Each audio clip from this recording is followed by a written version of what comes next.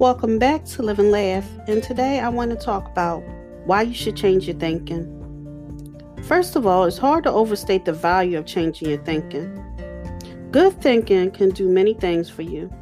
It can generate revenue, solve problems, and create opportunities.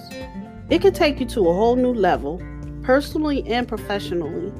It really can change your life. Consider some things you need to know about changing your thinking. First, sadly, a change of thinking doesn't happen on its own. Good ideas rarely go out and find someone. If you want to find a good idea, you must search for it. If you want to become a better thinker, you need to work at it. And once you begin to become a better thinker, the good ideas keep coming.